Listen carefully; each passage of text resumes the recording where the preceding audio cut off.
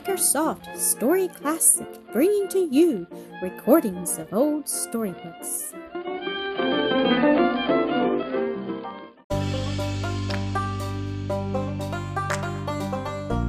Mildred at Roselands, Episode 22. "When will my grandpa come?" little Elsie asked again and again, and finding that no one could tell her, she set herself to watch the passing boats, often coaxing her mammy out upon the lawn or down to the very water's edge, in her eagerness for a sight of him, her first look into the face of a relative. She was fond of Mrs. Murray as she had been of Mr. Cameron, and clung with ardent affection to her mammy, yet the baby heart yearned for parental love, and naturally she expected it from her grandfather. Had she heard that her father was coming, she would have been wild with joy. The arrival of her grandfather seemed the next best thing that could happen. Mildred knew nothing of the child's anticipations, yet her heart ached for the little creature, as she perceived how determined Mr. Dinsmore was to shut her out from his. "She's a fortunate little miss," he remarked of her as they came in sight of a sugar and orange plantation exceeding in size and fertility almost any they had passed. And the captain of the boat, pointing it out, said, "That's Viamede, the old Grayson place."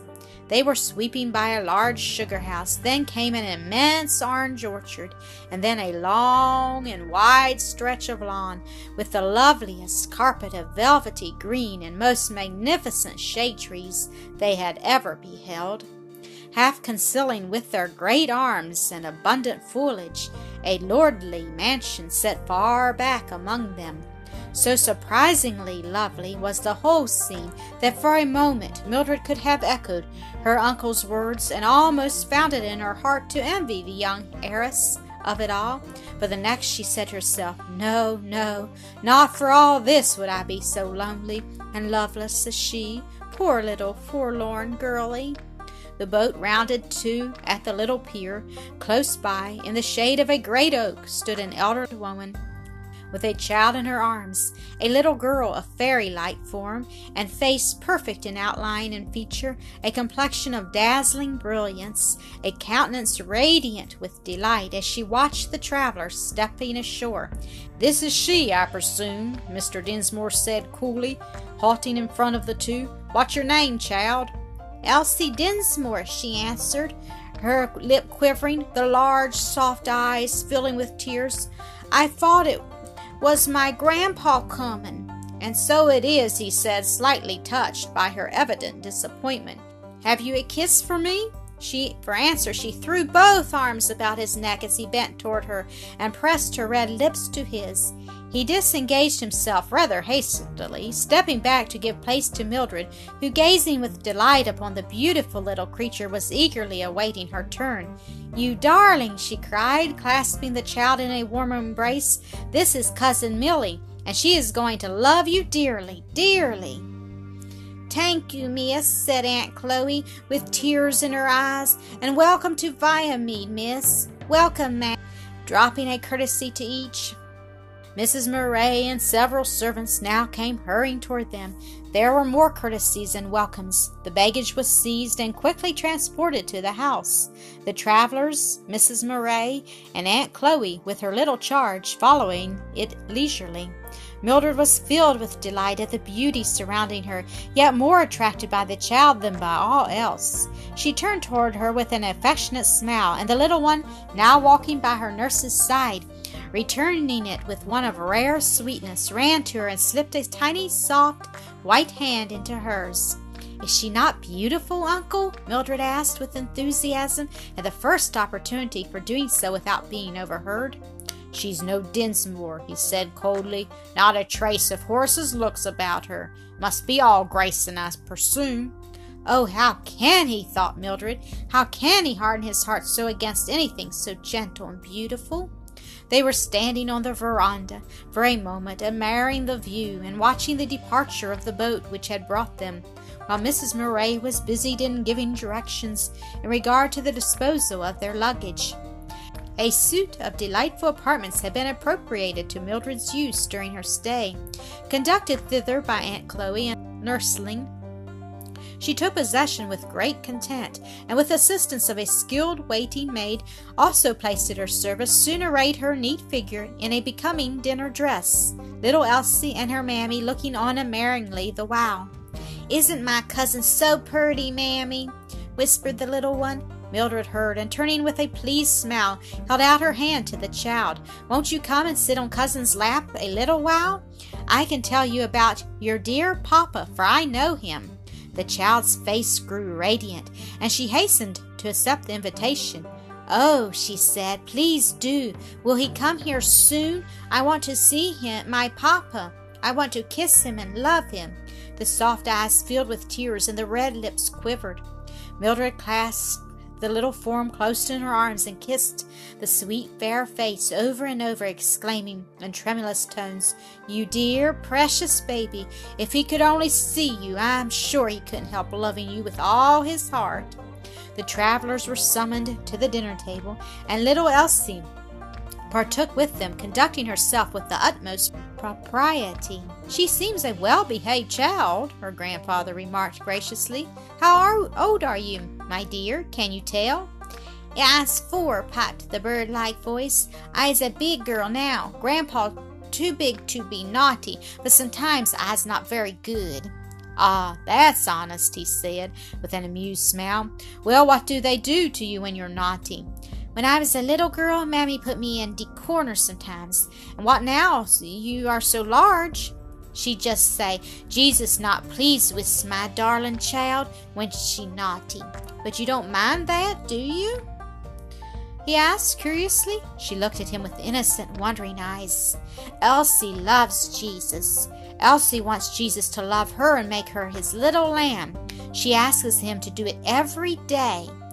"Stuff," he muttered in a tone of annoyance, but tears of joy and thankfulness welled up in Mildred's eyes. "Blessed baby," she thought. "You will not have a lonely, loveless life if you have so soon begun to seek the dear Savior. Ah, how my mother's heart will rejoice to hear this." On coming to the table, the little one had folded her tiny hands, and bending with closed eyes over her plate, murmured a short grace. But Mr. Dinsmore, busying himself in carving a fowl, did not seem to notice it, yet it had not escaped him. He was watching the child furtively, and with far more interest than he would have liked to own. "I'm afraid they're making a canting hypocrite of her," he said to Mildred when they had retired to the drawing-room. "Oh, uncle, do not say that," exclaimed Mildred. "It is just the way my dear mother, whom you admire so much, trains and teaches her children." "Ah," he said, "then I shall have to retract." "What pretty manners she has, uncle, both at the table and elsewhere," remarked Mildred. "She handles knife, fork, and spoon as deftly as possible, and is so gentle and refined in all she does and says." "Yes," he said with some pride, "I trust an uncouth, ill-mannered Dinsmore might be considered an anomaly indeed." "Then you acknowledge that she is a Dinsmore?" Mildred said playfully. "Have I ever denied that she was Horace's child?" he answered with a smile. "I wish he could see her at this moment. I'm sure he could not help feeling that he had good reason to be proud of her," Mildred said, approaching a window that looked out upon the lawn, where the little one was wandering about gathering flowers. "See, uncle, is not every movement full of grace?" "You seem to be quite bewitched with her," he returned good-humoredly, following the direction of her glance. "Children's movements are not apt to be ungraceful, I think. This is a fine old mansion," he went on, "and seems to be well furnished throughout. Have you been in the library?" "No." "Then come, we will visit it now. Your heart will rejoice at sight of the well-filled bookshelves." "Ah, I knew it," watching the expression of keen satisfaction with which she regarded them when he had taken her there. They consisted largely of very valuable works in every branch of literature, and Mildred's sole regret was that she would have so little time to examine and enjoy them.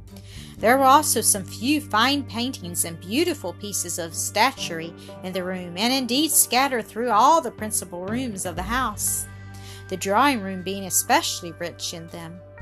They lingered for some time over these works of art, then went out upon the veranda, presently wandering on from that to the lawn, where they strolled about a little, and finally seated themselves under a beautiful magnolia. "Ah, see what a pretty picture they make!" Mildred exclaimed, glancing in the direction of another at some little distance, in whose shade Aunt Chloe was seated upon the grass with Elsie in her lap, both busied with the flowers they had been gathering. "Yes," said Mr. Dinsmore, "and what a striking contrast! The child so young and delicately fair, the nurse so elderly. She seems much attached to her charge." "Yes, indeed. You do not think of separating them, uncle?" "Certainly not. Why should I?"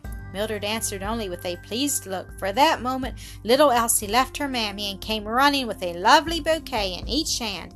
"One for you, Grandpa, and one for Cousin Milly," she said, dropping a graceful little courtesy as she presented them.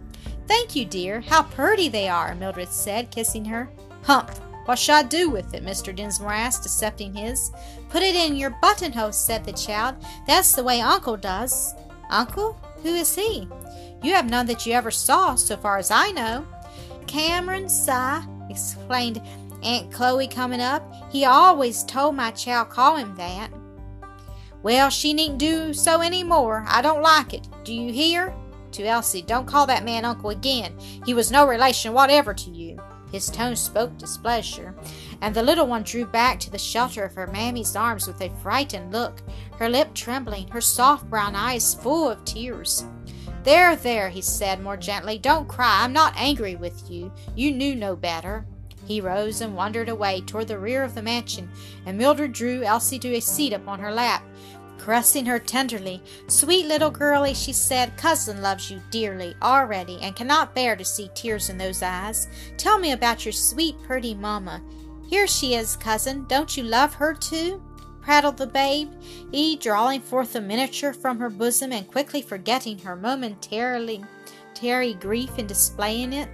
"She's gone up to heaven to stay with Jesus, and some day he'll take Elsie there too." "Mildred," said Mr. Dinsmore, coming back, "I hear there are fine saddle horses in the stables. If I order 2 of them brought round, will you ride over to the plantation with me?" "Gladly," she said, putting the child gently down and rising with alacrity. "I will go at once and don my riding habit. You shall tell me the rest another time, little pet." Already enthusiastic admirers of Viamede, they returned from their ride doubly impressed with its beauties. "Seems an earthly paradise," Mildred wrote to her mother, "and the little owner is the loveliest, most fairy-like little creature you can imagine. So sweet, so gentle, so beautiful, and good as she is pretty. Mrs. Murray tells me she is generosity itself, and she doesn't believe there is a grain of selfishness in her nature. Elsie showed me her mamma's miniature, and it is so sweet and beautiful that I do not wonder Cousin Horace lost his heart at first sight." But it was not until the next day that this letter was written. Mildred had enough to do that day in looking about her and making acquaintance with Elsie and her attendants. After tea, Mr. Dinsmore being closeted with the overseer, she made her way to the nursery, coaxed the little one into her lap again, though indeed no great amount of persuasion was needed, and amused her for an hour or 2 with stories and nursery rhymes. But the child's bedtime drew near, and with a tender good night, a lingering, loving caress, Mildred left her and went down to the drawing-room. Her uncle was not there, and passing out to the veranda, she fell into chat with Mrs. Murray, whom she found seated there enjoying the beautiful scenery and the soft evening air. Their talk turned naturally upon Viamede and the Grayson family, particularly Horace Dinsmore's wife, the last of the family, Mrs. Murray giving many details that were of great interest to her hearer. She was very lovely, she said, both in person and in character, a sweet, earnest, childlike Christian, and the Baron is wonderfully like her. She seemed to me a lamb of the fold from her very birth, and nay, due in answer to the mother's prayer. Ye can, Miss Keith, that she lived scarce a week after her babe was born, and all her anxiety was that it should be trained up in the nurture and admonition of the Lord. Her constant prayer that he would be pleased to make it his own. The Baron is perfect, of course, but quite as near it as grown folk. It's very evident that she tries to please the blessed Savior, that she grieves when she has done wrong, and can't rest till she's been all by herself to beg his forgiveness. I tell her whiles about the new heart God gives to his children, and that he will give it to such as ask earnestly, and she will look up in my face with those great innocent eyes and answer, "Yes, Mrs. Murray, and I do ask earnestly every day." The old lady brushed away a tear, and her voice was slightly tremulous as she added, "Mr. Cameron used to fret a bit whiles, lest she was too good to live like her mother before her.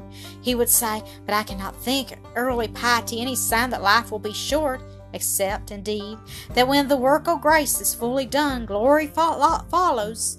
She's come o' a God-fearing race, Miss Keith, and the Lord's faithful to his promise, showing mercy to thousands of generations o' them that love him and keep his commandments." Thank you for listening to another episode of Acres Salt Story Classic.